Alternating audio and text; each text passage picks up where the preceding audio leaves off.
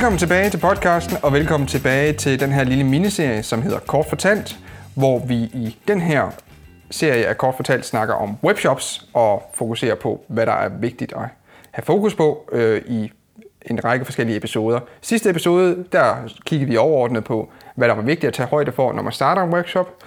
Men i den her episode, der fortsætter vi og graver lidt dybere og kigger på, hvad der er vigtigt, når du skal sende dine pakker, hvis du har en fysisk webshop, hvor du sender fysiske produkter. Og til den snak har jeg igen Jesper Lauritsen, som til dagligt driver den online havebutik, din havebutik.dk, som du har drevet i snart 4 år nu. Ja, lidt over 4 år er vi oppe på. Og vi har prøvet efterhånden alt med hensyn til både emballage og forsendelse og pakker og så videre. Og du kan sige, det første, der ligesom kommer op, når man snakker om det her, det er, hvordan skal jeg sende mine pakker? Jamen, hvad er det, du gerne vil vise folk? Altså, det kommer også lidt over på, nu skal vi i næste episode snakke om design af webshoppen. Jamen, hvordan skal jeg sende mine pakker? Skal jeg sende min pose? Skal jeg sende dem i en kasse? Skal jeg pakke en anden kasse ind i en kasse og sende det? Så der er hele den her experience, når du åbner din kasse. Altså, hvad er vigtigt? For os, da vi startede din havebutik, eller for mig, da vi startede, det var at sige, okay, det handler om, at du kan få leveret. Der er rigtig mange udbydere faktisk på markedet her med hensyn til pakker. De 2 største er jo selvfølgelig GLS og PostNord. Og det er både godt og skidt, fordi det sætter også sine begrænsninger. Hvem sender din havebutik med? Vi sender med GLS og PostNord, som ser ud i dag. Og vi er sådan set konstant ude at kigge og prøve at undersøge markedet osv. Det handler om, når du skal, når du starter op, jamen så ringer du til PostNord eller GLS og siger, Dag, jeg vil at starte den her webshop, vi skal sende nogle pakker. Hvad kan jeg forhandle mig til pris? Det er den ene metode at gøre det på, og så kan du nogle gange forhandle dig til en god pris. Det er klart, kommer du og siger, at jeg sender 10 pakker om måneden, så vil de nok ikke tilbyde dig en god pris. Så vil de foreslå, at du bruger noget andet. Så kan du bruge det, der hedder pakkelabels.dk, eller det hedder det, jeg tror faktisk, det skifter navn til noget Shipmondo, eller noget af den stil i stedet for, men pakke.dk. Og der er mange andre sådan udbydere af det her, hvor du køber en pakkelabel, sætter på din pakke og afleverer den i en GLS-shop, eller en pakkeboks, eller posthus, eller hvor du nu afleverer den. Det, der er selvfølgelig vigtigt at tage højde for, det er igen, hvad er det for et produkt, du sælger, i forhold til, hvordan du skal sende din pakke. Vi har jo på din havebutik, vi har jo alt lige fra potter og krukker i ler, som kan gå i stykker under forsendelsen. Vi har plastik minidrivhuse, som ikke vejer noget, men som til gengæld fylder. Da vi startede, der havde PostNord det, der hed volumenvægt. Det vil sige, at man tog størrelsen på pakken og gangede med 280, og så fandt man, hvad kan man sige, den fiktive vægt. For det var ikke det pakken vejede, men det var det tal PostNord afregnet efter. Okay. Og et minidrivhus for os, der ikke er særlig stort i plastik, der vejer 0,5 kilo, det kunne lige pludselig komme til i deres beregninger at veje 15 kilo. Og så er det altså dyrt at sende, skulle jeg hele tiden sige. Ja, ja, fordi hvis minidrivhus koster nok ikke fandens meget. Det er ikke de dyreste produkter, vi har. Lad mig bare sige det sådan. Ja. Så det er hele tiden den der med at gøre op med, hvad er det, jeg godt vil? Hvad er det, jeg godt vil tilbyde mine kunder? Hvad er det for en emballage? Skal det være en almindelig brun papkasse? Skal det være en hvid kasse? Skal det være med den ene lukning, eller den anden lukning, eller en helt tredje? Der er rigtig mange ting. Gør op med dig selv fra starten af. Hvad er det, du godt vil? Vil du godt virke professionel i din måde at levere din vare på? Ligger der altid lige lidt ekstra med? Ligger der en håndskreven lille seddel med? Ligger der et bolsje med? Er der et eller andet? Altså, vær konsekvent i det, du så gør. Det, du vælger, det er også det, du skal gøre konsekvent. Og det er altså ligegyldigt, om du sender 2 pakker om dagen, eller om du sender 50 eller 100 pakker om dagen. Du bliver nødt til at være konsekvent i det her. Og det er super vigtigt. Det er også derfor, at det er vigtigt, at du begrænser dig fra starten af. Du kan sagtens skrive en lille håndskreven seddel til 2 kunder. Men hvis du skal skrive til 50 om dagen, så bliver du måske træt af at skrive de der håndskrevne sedler til. Så man skal være fremadtænkende og tænke lidt over, og håbe på, at ens virksomhed kan skalere sig. Så tænke, okay, hvis jeg får så mange ordre, kan jeg så bibeholde den her struktur, jeg har startet? Ja, det er ret vigtigt. Så kan det være, at man kan udvide på andre måder, eller gøre det lidt mere lækkert på andre måder, hvis man skal sende pakkerne, så siger okay, nu kan jeg ikke skrive de håndskrevne sedler mere, men jeg kan pakke den lidt lækkert, eller gøre lidt andet, som er anderledes, og som gør den stadig lækkere at modtage. Altså vi sender vores pakker i ganske almindelige brune papkasser. Når man sidder og kigger, så kan du vælge 1 lags bølgepap, 2 lags, 3 lags, tror jeg, så kan også der. Vi bruger de billigste papkasser, vi overhovedet kan finde. Okay. Det har vi 7, 9, 13. Jo, vi har haft nogle enkelte episoder med ting, der er gået i stykker og sådan noget, men altså, det er ikke det kommer an på. Det er klart, sender du dyre glasgenstande til 10.000 kroner stykket, så skal du overveje dine forsendelsesmetoder og din måde, du pakker tingene på. Ja. Men hvis de er så dyre, så er der måske også plads til, at du offer lidt flere penge på den emballage. Okay. Vores produkter, jamen en pose frø, der koster 10 kroner. Nu er det sjældent, folk kun køber en pose selvfølgelig, men en pose frø, der koster en 10'er, jamen den kommer bare ned i en kuvert. Jamen køber du et minidrivhus, så kommer ned i en brun papkasse. Så det er hele tiden den der med at gøre op med dig selv. Hvad er det? En ting er, hvad det er for en signal, jeg selvfølgelig godt vil sende, men også, hvordan passer det bedst produktmæssigt. Og så kan man hurtigt købe sig selv færdig i papkasser, skulle jeg hele tiden sige. Ja. Er der nogle produkter, du vælger ikke at tage ind, for du tænker, det her det er bare, det bliver et helvede at sende det, eller jeg kan ikke finde kasser, der kan passe til det, eller det bliver bare for dyrt også for kunden, hvis jeg skal lægge den fragt oveni og sådan nogle ting? Altså vi har valgt aktivt, og jeg må sige, det er desværre at sige alt, hvad der skal sendes på paller. Altså alt, hvad der vejer mere end 20 kilo, kan komme i en papkasse. Okay, så rigtig store, for eksempel krukker. Det har vi slet ikke. Nej. Det har vi ikke af flere årsager. For det første, fordi det er for dyrt at sende på paller herhjemme, synes jeg. Hvis jeg skal sælge en krukke til 400 kroner i vejledende udsalgspris, jamen så skal vi betale noget moms. Og så skal vi betale krukkens pris og så videre, så er vi ved at være godt dernede. Og hvis PostNord så skal have 200 kroner for at sende den som halvpalle til den anden ende af Danmark, jamen så har vi tabt penge på den her ordre. Ja. Det er jeg ikke interesseret i. Nej. Så ved jeg godt, at jeg kan lægge fragt på og sige, at du skal betale 159 kroner i fragt, men så får du heller ikke folk til at købe dit produkt. Så jeg vil lige så godt købe på planteskolen, når vi snakker om de her produkter. Ja, det næste, jeg lige vil hoppe ind og spørge med hensyn til fragtpris, inkluderet og ekskluderet visning af det, og hvor vigtigt er det, at man holder, hvad skal vi sige, en lav fragtpris, hvad skal vi sige, bare visuelt på hjemmesiden, fordi om ikke andet, så er det jo altid totalpris, man kigger på, men hvor meget signalværdi har det, at jeg ved, du sender dine fragtpriser er på 29 kroner. Hvor vigtigt er det, at den ligger på sådan, hvad skal jeg sige, psykologisk tal? Jamen, det er ret vigtigt. Det er i hvert fald min erfaring.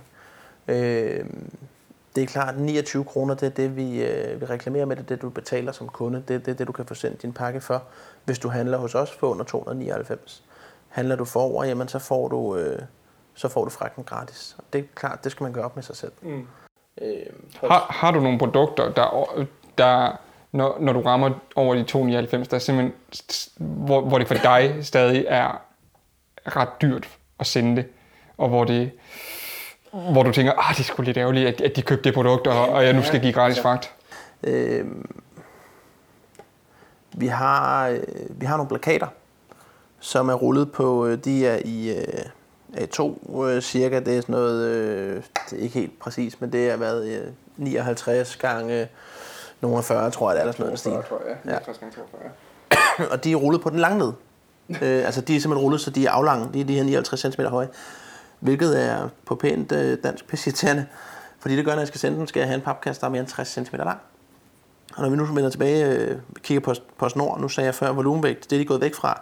Nu er det den reelle vægt, kassen vejer, hvilket jo er rigtig godt for mange af vores produkter. Problemet er bare, at nu tager de så håndteringsgebyr, så hvis din kasse er mere end 50 cm på den ene eller den anden led, så giver du 20 kroner i håndteringsgebyr plus fragten. Det vil sige, at hvis vi sælger, lad os sige 4 plakater, vi kan komme i sådan en firkantet paprør, eller papkasse, for den må ikke være rund, så ruller den af båndet. Så den skal være firkantet, så de kan håndtere den.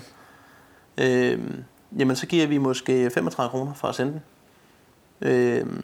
Men det er jo ikke så galt. Nej, men så skal vi give en 20 ekstra i håndteringsgebyr.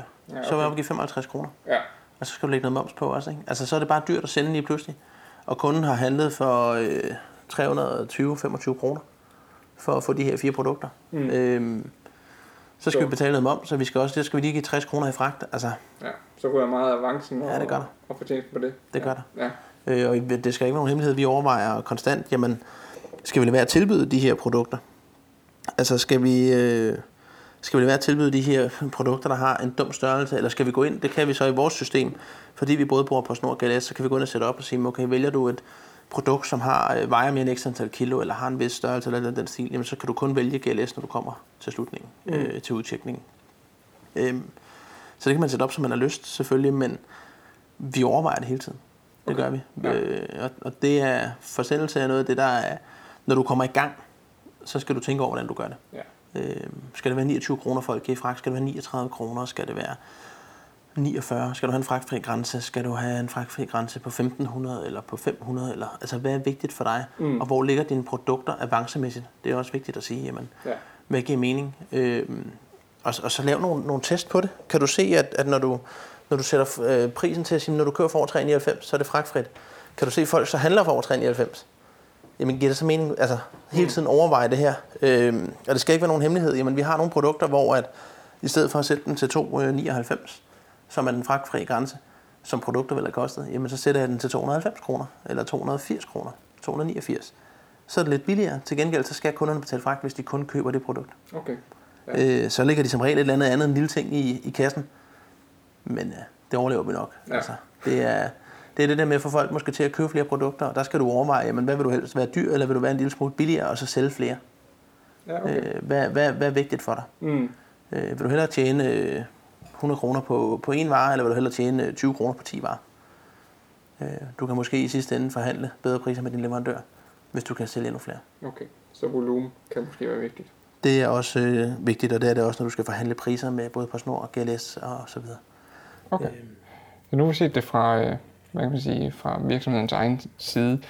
Så når man modtager pakken, så er der også den her, Unboxing experience. Unboxing experience. Ja. Der er ikke rigtig noget godt dansk navn for det, tror jeg. Særlig godt ud. Udpakningsoplevelse. Ja, udpakningsoplevelsen, ja. Og det der med oplevelser og designe ting, det er jo noget, jeg lægger en stor værdi i, og synes også er ret vigtigt. Hvor vigtigt ser I det hos din havebutik det? Altså, gør I det på alle produkter, eller er der nogle produkter, hvor du fokuserer og har det som en slags serie, at her gør vi lidt ekstra ud af, når man sender det? Nej, vi prøver som udgangspunkt at holde det samme, jeg vil sige høje niveau, når vi sender det. Vi har valgt, at... Det kan være, at vi lige som indledningsvis skal måske definere, hvad en unboxing experience vil sige, når man pakker op. Jamen det betyder jo i virkeligheden den oplevelse her, når du pakker pakken op. Hvordan oplever du det som kunde? Så det handler om, jamen fra du går ned på posthuset og henter din pakke, jamen henter du en pose? Er der så håndtag i posen? Er det bare en pose, du lukker med tape? Når du henter din kasse, er den så stor og uhåndterlig, eller er der håndtag i siden af kassen? Eller, altså, det handler om hele den oplevelse, fra du henter din pakke, til du åbner den. Jamen når du åbner den, vælter det så ud med de her små flamingo-stykker, som alle hader, fordi de skal smides ud efterfølgende. Eller handler det om, at der på indersiden af kassen, som du godt kan se har været brugt et par gange, så er et lille klistermærke, hvor der står, at miljøet er vigtigt for os, vi går ind for at genbruge, så derfor genbruger vi kasserne. Altså, hvad er vigtigt for dig? Hvad er det for et signal, du godt vil sende? Undskyld, det er klart, sælger du økologiske produkter, som skal være det ene eller andet tredje mærke, så giver det måske god mening at have det her lille klistermærke, og så genbruge dine papkasser fra din leverandør. Okay. Det er også nogle penge, du sparer, men det betyder også, når folk får den og åbner den og tænker, okay, det er en kasse, der har været brugt før det her. Ja. Men så står der det her med, at du går op i miljøet. Så tænker okay, så derfor så giver tingene mening. Jamen så er det klart, hvis du gør det, så kan du ikke stå og lægge plastikstykker ned i for at holde på tingene, så ikke de glider rundt i kassen. Så skal du overveje hele din indpakningsoplevelse, kan man sige. Ikke? Genbrugspapir og genbrugsaviser og sådan nogle ting er vi ude i måske. Præcis. Så det er hele den her unboxing-oplevelsen, at der er rigtig meget at snakke om, jamen, hvad er det, du oplever, når det er, at du åbner pakken? Ja. Hvad er din oplevelse? Og så kan jeg jo spørge dig, jamen, hvis du køber den samme t-shirt 2 forskellige steder, det ene sted giver du 99 kroner, det andet sted, der giver du 129. Men der, hvor du giver 129, der får du den i en super lækker papkasse med lille låg, der ligger en lille hyggelig håndskreven seddel, hvor der står, hej Markus, tillykke med den nye t-shirt, vi håber, den passer. Ja. Og den anden, der er den bare kastet ned i sådan en forsendelsespose. Jeg vil sige, hvis det er første gang, jeg køber hos hver af de pågældende, så vil den lidt mere personlige besked betyde mere for mig. Men hvis jeg køber fra dem igen, og jeg hele tiden får det, så tror jeg vil se lidt bort fra det, og det er ikke noget, der betyder så meget for mig. Men jeg har faktisk lige på det tiden bestilt noget fra ASOS, som jeg så var oppe at hente, og der lagde jeg mærke til, hvordan posen den var, og der stod uden på posen, at hey, du kan åbne posen ved at rive op her, og så kan du huske, og så kan du genbruge den, og du ved, de har allerede informeret omkring hvad kan man sige, returnering af et eventuelt fejlkøbt produkt for eksempel, og det er bare sådan, den der information, jeg tror for nogen giver det en tryghed omkring, okay, det er lettere for mig at købe på nettet. Men hvor mange gange har du handlet hos ASOS? Og en del. Ja, og det var først nu, du lagde mærke til det? Ja, men jeg tror, det var fordi måske, at jeg købte nogle t-shirts, som kom i en pose, hvor andre gange har jeg købt lidt mere, som er kommet i en papkasse, kan man sige. Så den her pose, den var i hvert fald, den havde sådan et tear-off-agtigt slip, som man lige kunne rive af. Jeg har i hvert fald ikke lagt mærke til det på kassen på samme måde. Så ja. Men det er jo sådan en sjov lille ting. Jamen også det her med, ligger der en returlabel i? Ja. Og det er jo noget, du skal gøre op med dig selv. Der er jo nogen, der lægger en returlabel ned i kassen. Men det koster også penge for virksomheden, ikke? Nej, det gør det ikke. Du kan sagtens få en label. Vi har som sagt en aftale med PostNord. Den her aftale, den betyder, at jeg kan printe 100 labels, hvis jeg så kun sender 2 pakker. Hvis vi lad os bare sige, det er labels med nogle navn på. Jeg sender 2 pakker, så betaler jeg kun for de 2. Du kan sagtens printe en returlabel, og så betaler du egentlig kun, hvis kunden bruger den, hvis den bliver scannet i deres systemer. Okay, ja, men du betaler stadig for fragten tilbage. Du betaler for returfragten, men der er også rigtig mange, der skriver ind, jamen sender du noget retur, bruger du den label, der er lagt med, så fratrækker vi 39 eller 49 kroner på din returseddel. Ja. Så kan vi diskutere, læser folk det, læser de ikke det. Men det har jeg selv været ude for. Det vil jeg da mene personligt, at jeg er super irriteret over, at de gør det, hvis ikke jeg føler, at jeg er informeret godt nok. Ja. Men det er også en service, fordi det betyder, at jeg ikke skal printe alt muligt. Og jeg har det sådan et, okay, 49 kroner. Jeg kunne ikke have gjort det billigere selv, i hvert fald. Præcis. Det gør den der barriere ved at handle med nogle ting, som man er usikker på, om passer, eller man har lyst til at have på nettet mindre, kan man sige. Og det er jo dem, man gerne vil over. Måske også, når man handler med havebutiksting, der kunne være nogle ting, man skal sende retur, fordi det ikke var lige det, man ville have. Jamen altså, ASOS og Zalando er jo også et godt eksempel. De har på deres returseddel, som du vedlægger, når du skal sende noget retur, der har de sådan et felt, der hedder, jamen, jeg bestiller flere størrelser. Altså simpelthen et felt, du kan krydse af, hvor der står, at du bestiller flere størrelser. Så de har næsten en forventning om, at folk i flere tilfælde i hvert fald bestiller måske 2 størrelser eller 3 størrelser, fordi de er i tvivl om, hvad det er, de kan passe. Og det ser man jo mere og mere, det her med, at med tøjbutikker specielt. Jeg ved også, der er en enkelt tøjbutik.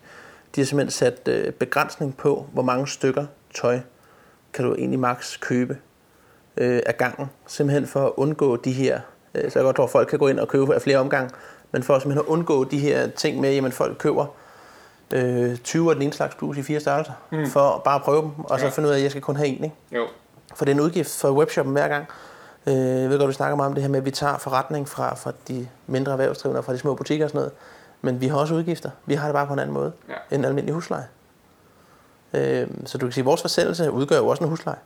På en eller anden måde. Altså, jeg er godt klar over, at det er for at få produkterne ud til kunderne. Men vi har altså også udgifter, som man måske ikke har i en fysisk butik på samme måde. Super. Jamen, jeg tror, det var relativt kort fortalt om pakker og emballage og forsendelse. For den her episode i hvert fald. I næste episode, episode 3 af kort fortalt om webshops, der skal vi så snakke lidt om design af den her webshop, og hvordan kan man designe sin webshop, eller hvordan gør man det, hvilke programmer kan man bruge, og hvordan kan man få sin webshop til at se pæn ud. Så lyt med i næste episode, hvor Jesper igen er med til at snakke om dette.